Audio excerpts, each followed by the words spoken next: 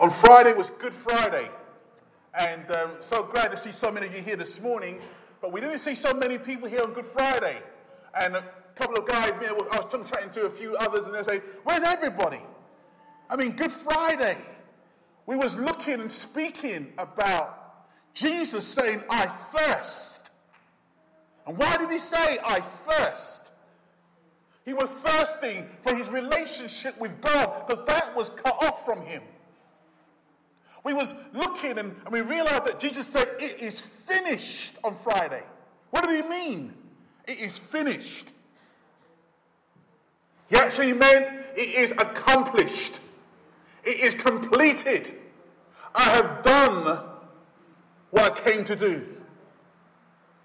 Someone sent me a text, said that Jesus didn't say, I am finished. He said, it is finished. And how true that is. 40 days went past after the crucifixion. And those 40 days that went past, we have the outpouring of the Holy Spirit on that day. And one man stood out from everyone else. One man stood out because he was the principal speaker. This man denied Jesus 3 times. This man ran into the dark and started crying and weeping bitterly because he turned around and said, I do not know him. This man, we find him no longer timid on that day. We find him no longer weeping, no longer afraid, not hiding behind closed doors. We find this man declaring boldly that Jesus Christ has risen from the dead. That man is Peter. And Peter, 40 days after the crucifixion, stands being filled with the Holy Spirit and declares to men and women alike that Jesus Christ is alive. Now, before I look at his sermon in Acts chapter 2, before I look at that message, I want to say something about the man himself. First thing I want to say is about seeing. We read this in John's Gospel. This is Mary. Mary goes to the tomb. She sees it empty. And the Bible says she came running to Peter, Simon Peter, and the other disciple, the one Jesus loved, and said, they have taken the Lord out of the tomb, and we don't know where they have put him. So Peter and the other disciples started for the tomb. Both were running, but the other disciples outran Peter and reached the tomb first. I'd like you to see, first of all, the urgency of what's going on. I've never seen so much running in the Bible as I do at the resurrection. Everyone seems to be running. Here's Mary. She goes into the tomb. It's empty. So she runs over to Peter and to John, and she tells them the tomb is empty. Peter and John gets up and they sprint over to the tomb. I like John. John, who writes this, turned around and he said, you know what, I'm the faster runner than Peter. I actually outran him. And Peter and John runs to the tomb. John gets there first. And then we read that Peter, he came along behind him and he went straight into the tomb and he saw the strips of linen lying there. They rushed to the tomb, both of them. And then Peter goes in and his tomb's empty. John goes in afterwards. He looks and he believes. But I can hear the conversation as they go back home. Just go with me for a minute. Just use your imagination. What were they talking about as they went home? I can hear Peter turn around and saying with an angry voice, who took him? Where is he? How come he's not in the tomb? And I can hear John calming him down and saying, Peter, calm down. Don't you remember he said something about rising from the dead? I don't understand it, but surely you remember he said something. And the two had a conversation. Now, the Jews and others today think that the disciples stole the body. Some people say the reason the tomb is empty was because someone came and took the body. That's why. And probably the disciples did it. But when you read this account, Simon and Peter look just as confused as everyone else. Where is he? But not only do we see Peter being urgent here, we also see him again doing the same thing. You know, we got John and Peter, we got them talking and discussing about the resurrection on the way home. They must have done. But isn't it great that even today, people are still discussing the resurrection? Even today. On the news, I heard that Jeremy Corbyn is using Jesus as an example. Jeremy Corbyn? He hasn't got a Christian bone in his body. I hope you're not Labour. Somebody might knock me out later on. But Theresa May also is speaking about Jesus. People are still, after 2,000 years, are still speaking about Jesus Christ, resurrection. Some people are confused. They say, I don't know what happened. Others don't believe it and say it never happened.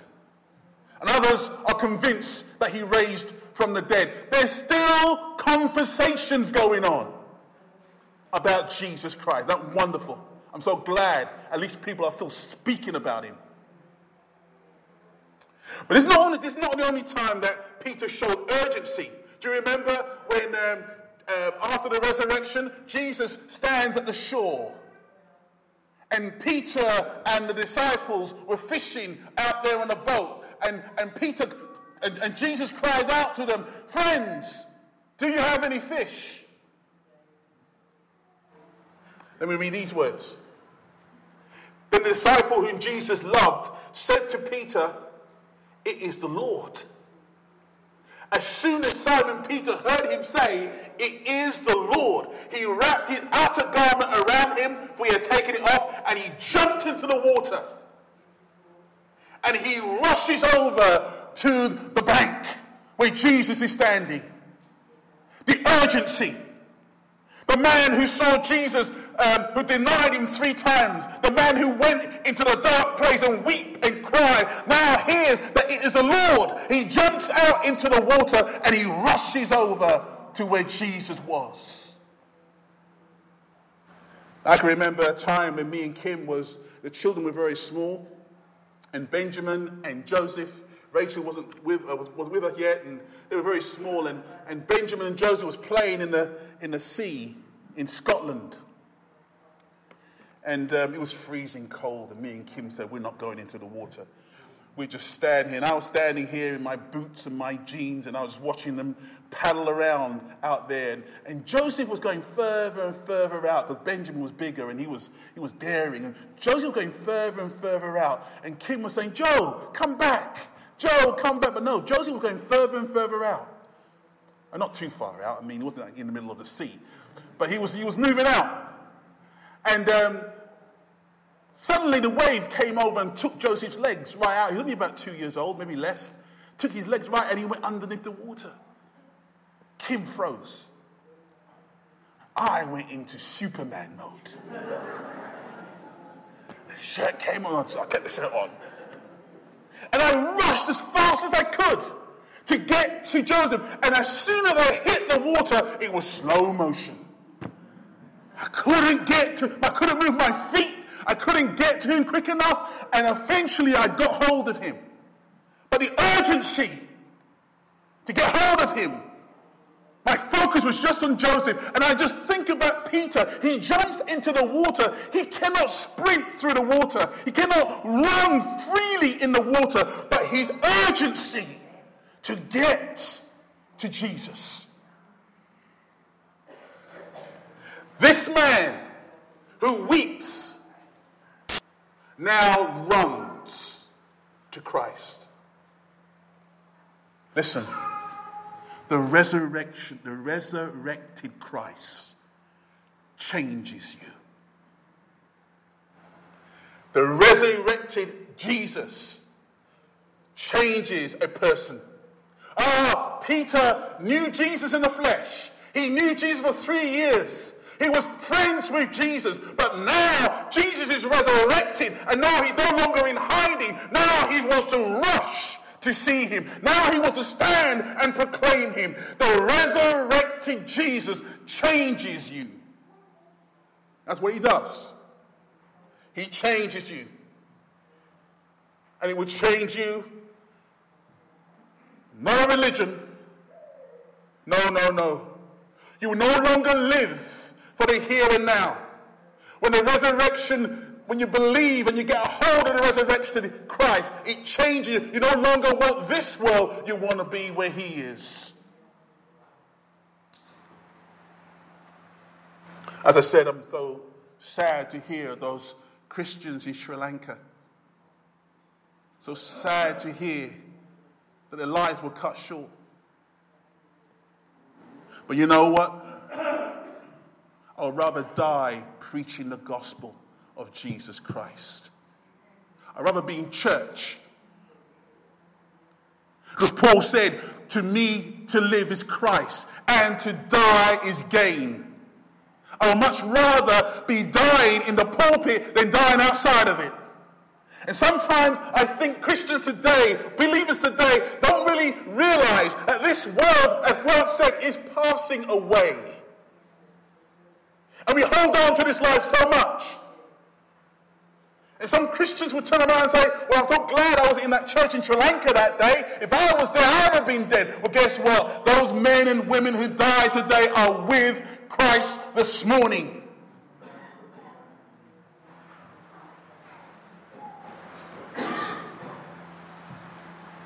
Sad as it is, but we live in a day and age when we want to hold on to life. We want to be old, decrepit men and women, holding on to a walking stick, not able to climb the stairs properly, but we will say, at least I'm still alive. I don't want that life.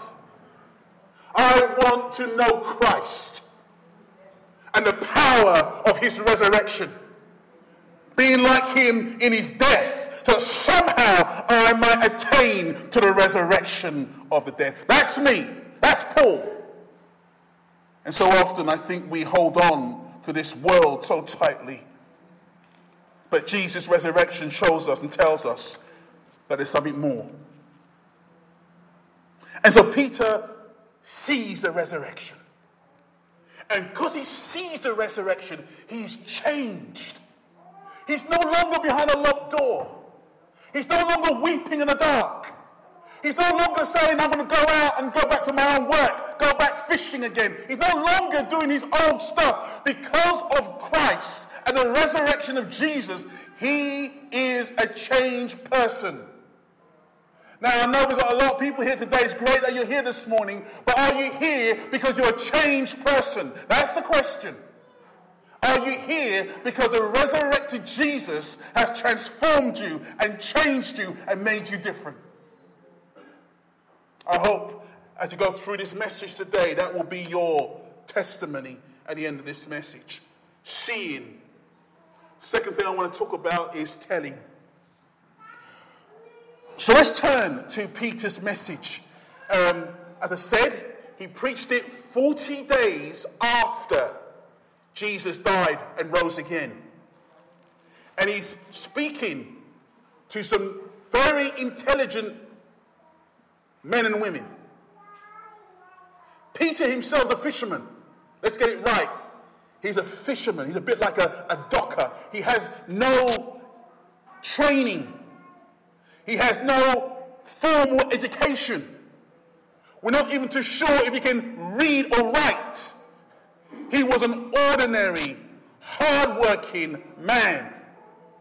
I said on Friday that my father came over to this country in 1950 and from Dominica. and he came over, but when he came over, he couldn't read and he couldn't write.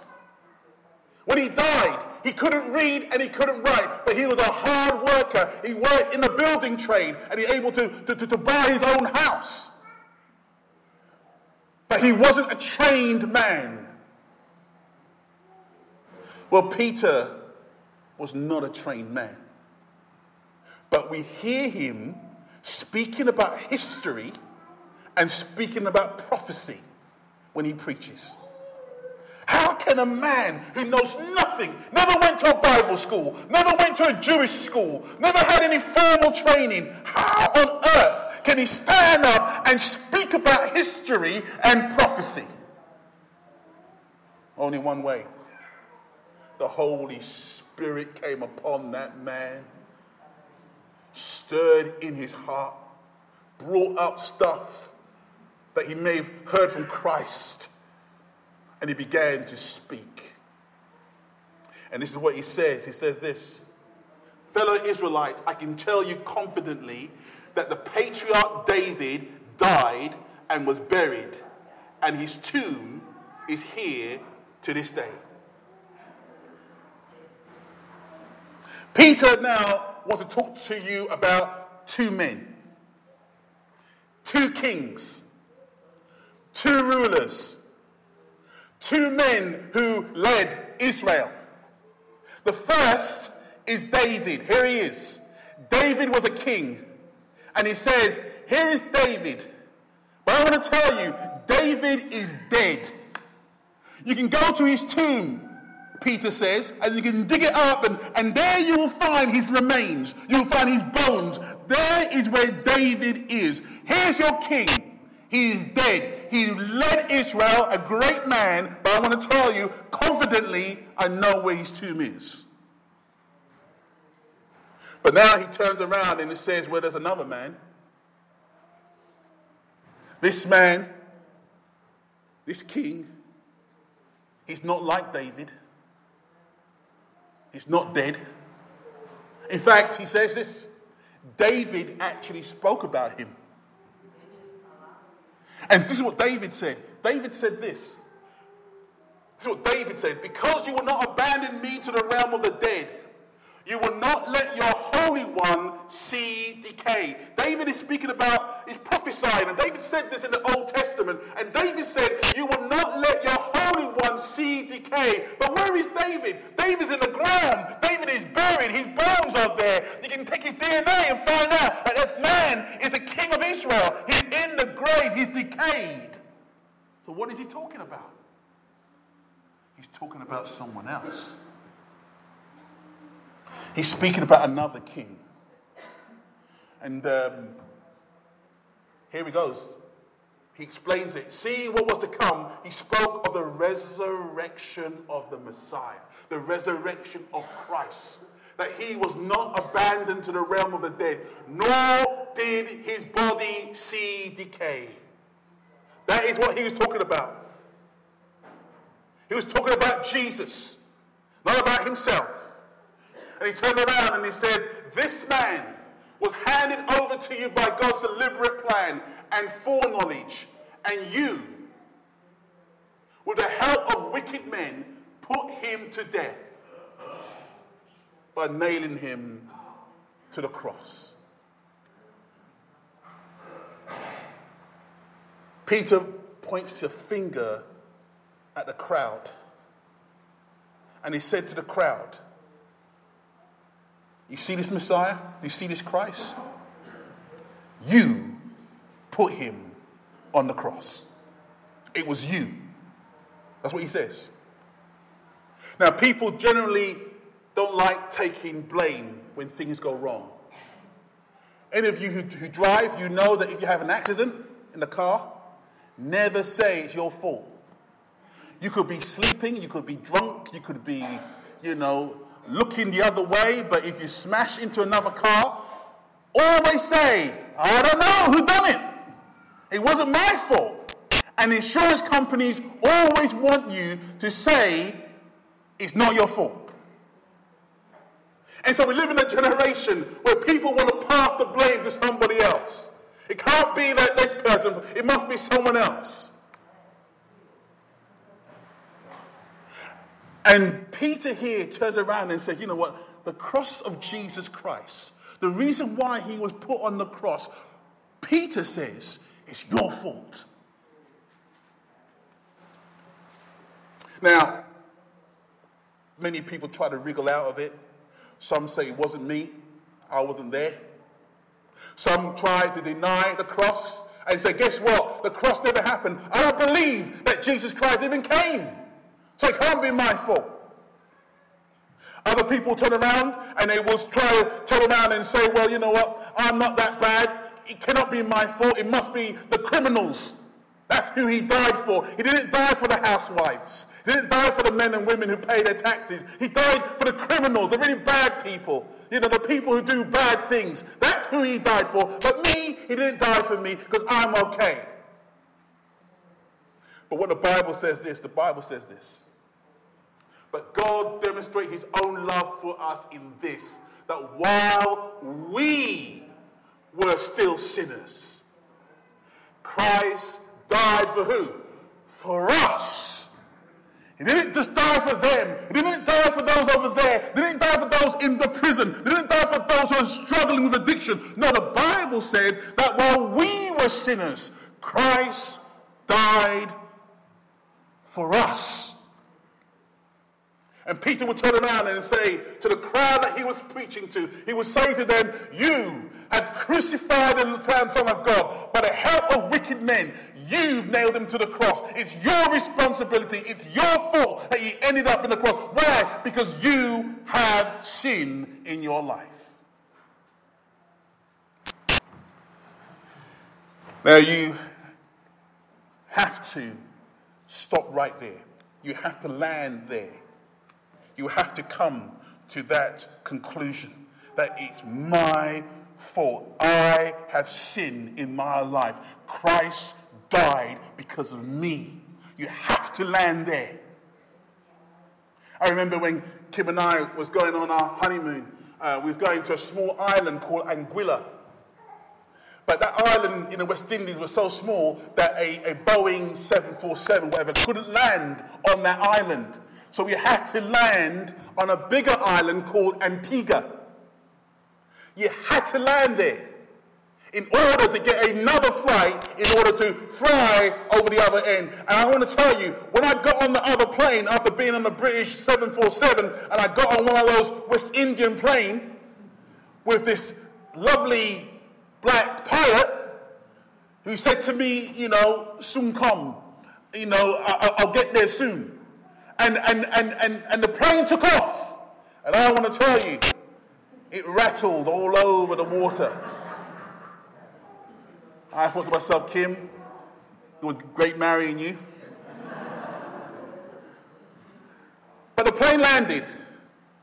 But you had to land there on that island. And I want to say this morning, you have to land on the fact that you and I are responsible for putting Christ on the cross. We have to land there. We can't sidestep it. We can't say it was someone else. We have to settle right where Peter wants us to be. We are responsible. I am responsible. This preacher put Christ on the cross. Just like you have done. Okay, let's just move as we close this message in a few moments. Proving. Now I want you to hear what Peter says here. He turns around and says something. He goes, God has raised this Jesus to life, and we are all witnesses. Let's break this down. God has raised. God raised. The reason why God raised Jesus, the reason why he had to raise Jesus, is that God was saying that Jesus' sacrifice was enough. It was full payment. I don't need anything else. I don't need anything from Jesus. I don't need anything from you. I don't need anything from anyone else. God was saying, I'm raising Jesus from the dead because I want to say that is full payment. That sacrifice was enough. I don't need any other payment. You know, if you have a mortgage, and some of us have mortgages. Some of you may be out of paying your mortgage. But you know, if you have a mortgage, the mortgage company will not give you your title deeds unless you paid every single penny. Can't bargain with them and say, you know what, I owe you a couple of £1,000, but give me my deeds, please. No. Every penny needs to be paid. And once it's paid, then in full, then you can have the deeds to your own home. But when it's not paid, you still owe the debt.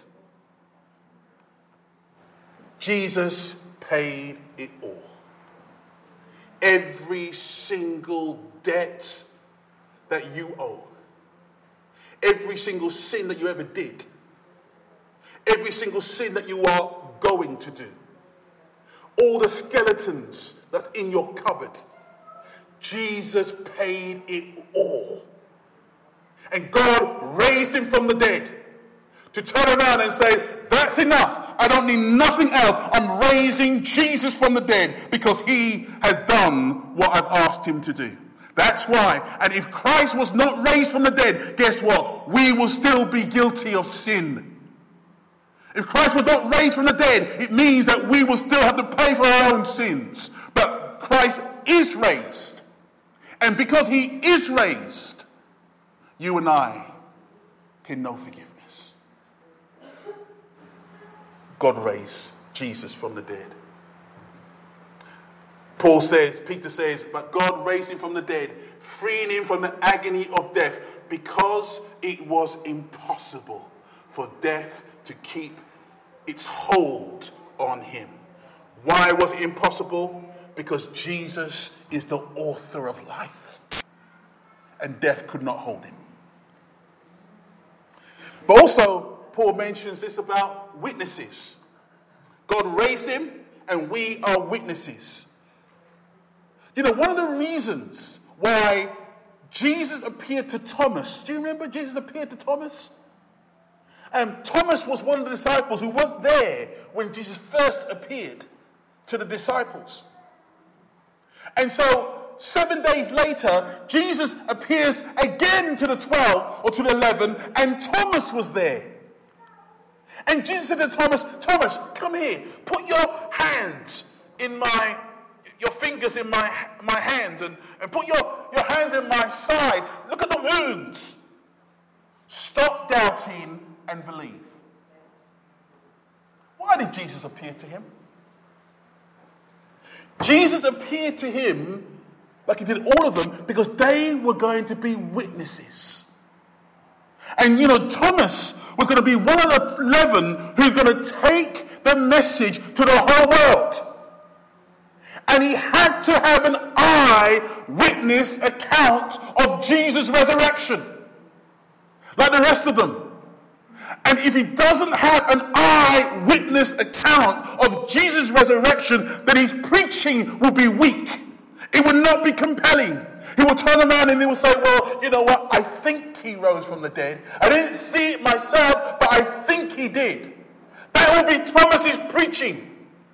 But Jesus appeared to him a second time because Jesus wanted Thomas to declare to the whole world, Jesus is alive. Just like the other guys. In fact, we read these words in Corinthians. Look what Paul says. After that, he appeared to more than 500 of the brothers and sisters at the same time, most of whom are still living, though some have fallen asleep. People forget that verse is in the Bible. We know that Jesus appeared to Peter and to John and to the other disciples. We know that he appeared to Thomas and to Mary and to one or two and other women. We know that he appeared to Paul on the road of Damascus. But what is this? Paul writes and said he appeared to more than 500 brothers at once. Why? So that when they carried a message, and I want to tell you they carried a message, For in 1 century, the whole Rome was changed because of Christians. 500 people saw the resurrected Jesus Christ. Why? So when they go out preaching, they can turn around and say, he is alive. No, I think he might be, or I'm not too sure. I've got second-hand knowledge or third-hand knowledge. No. I saw it myself, and I'm willing to die on that. And I want to tell you this morning, so many of the disciples all died because of what they know is true. Will you be willing to be fed to the lions because of your faith? Would you be willing to be sawn in two because of your faith? Would you be willing to be burnt and lit up on a Roman stick because of your Christian, of your faith? Would you be willing to do that? Most of them would turn around and say, I don't know. But I want to tell you, if you saw the resurrected Jesus, you would. You would turn around and say, because he lives, I will live also. That's what you do. You would not be afraid of death. And this is what Jesus said to Thomas. Thomas, you call me Lord and your God. That's wonderful, Thomas. But you only believe because you've seen me. I want to tell you something, Thomas, says Jesus. More blessed are those who have not seen me and yet believe. I'm blessing them more than I'm blessing you. I'm not pouring my spirit upon them more than I'm pouring my spirit upon you. Why? Because they have not seen me and yet they believe. Praise be to God. We come under that great blessing of Jesus Christ. But let me just close this off. And then before I close, let me just give you one little illustration about witnesses. How important witnesses are. You know, the police service still asks, when there's a crime, they still ask for people who might have had some dash cam footage or some mobile phone footage. You know, you may have caught a crime on camera. The police ask for these things. Why? Because hearsay is not enough. They need eyewitnesses. If they have eyewitnesses, they can pursue a criminal and put him away because they have proof that a crime has been committed. Why did Peter preach to a crowd of men? Why did he say, we are witnesses? Because he knew that puts every person to silence. Praise be to God. Let's wrap up this message and finish. We've got seeing. Now we have proving. The final one here is responding. Peter looks for a response. After his message, he looks for a response from the crowd. You know, there's no sitting on the fence with Jesus. Some people like to sit on the fence. Some people like to turn around and say, well, you know what, I like to believe, but I'm not too sure. You know, and so I'm over here in the world still. Some people like to have one foot in the church and one foot in the world. Some people like to play around with Christianity and have enough Christianity as an insurance. You know, I just got Christ as an insurance. Because if there is a heaven and I die, then that's fine, I'm right in. But I want to live like the world. I want to commit adultery and get drunk and do what I want to do. And I want to live in the world, but, you know, I want to keep a little bit of religion in my life. A little bit of Christianity. Peter turns around and says this. There's no sitting on the fence. You're either in or you're out. There's no sitting on the fence. And the Spirit of God is working. And these people turn around. Look what they said. Therefore, this is what Peter said. Therefore, let all Israel be assured of this. God has made this Jesus, whom you crucified, both Lord and Messiah, or Lord and Christ. And the people respond. The people hear this. They were cut to the heart and said, Peter and the other apostles, brothers, what shall we do? I hear your message. I hear you speaking about Jesus being raised from the dead.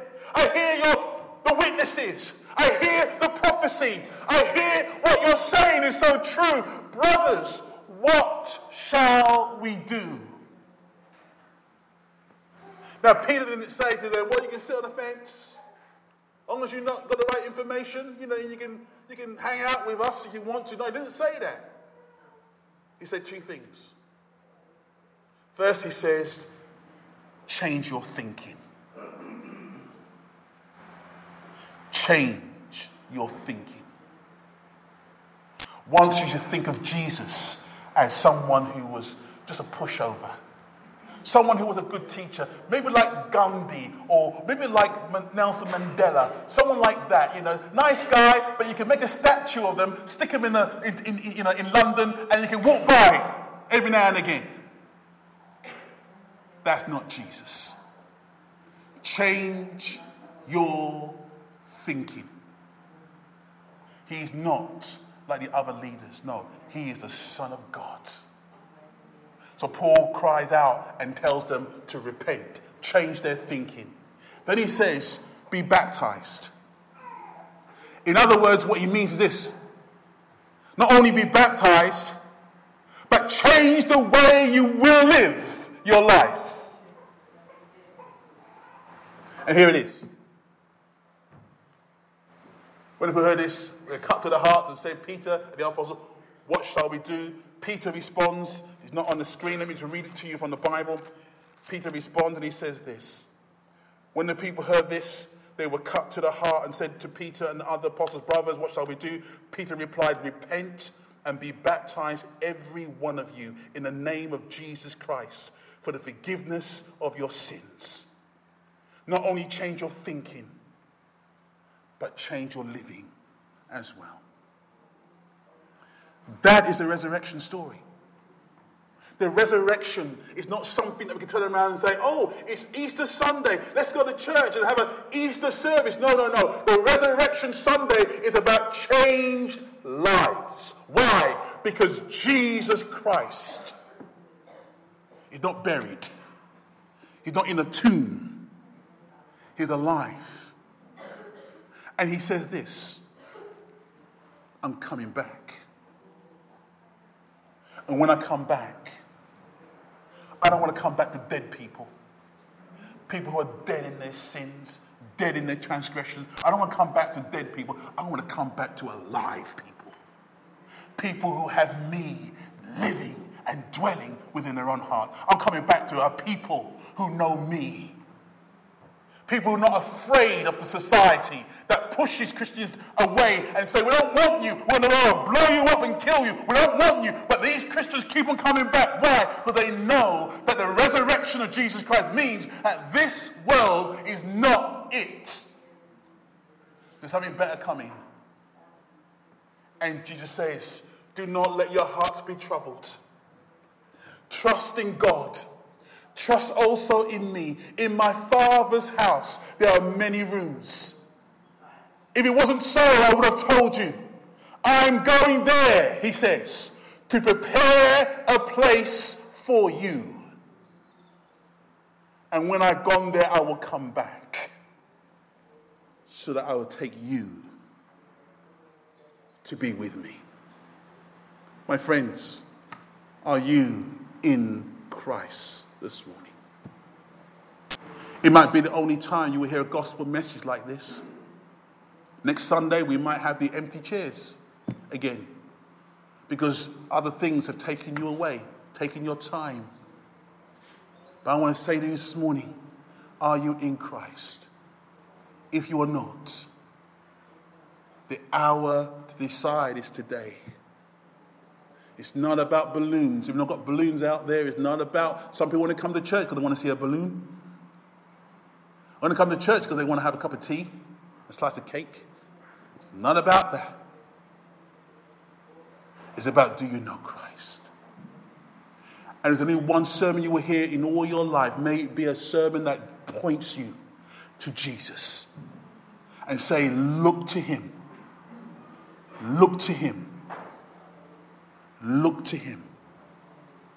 And be saved all the ends of the world. Let us pray.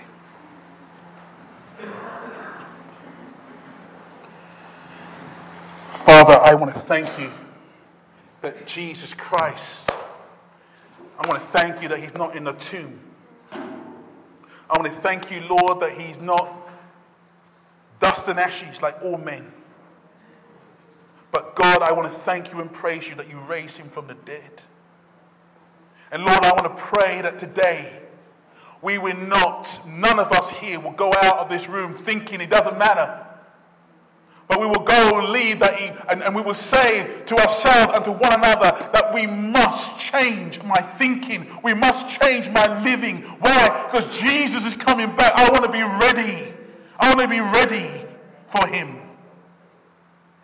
That we might be able to say with the Apostle Paul, for me to live is Christ.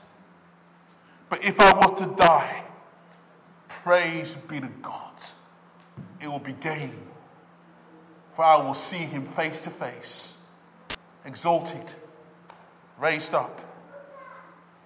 Father, do a work in us, we pray. Only your Spirit. No amount of man's talking or preaching can change our heart, but only your Spirit can work. May your Spirit work this morning. And we pray this in Jesus' name. Amen.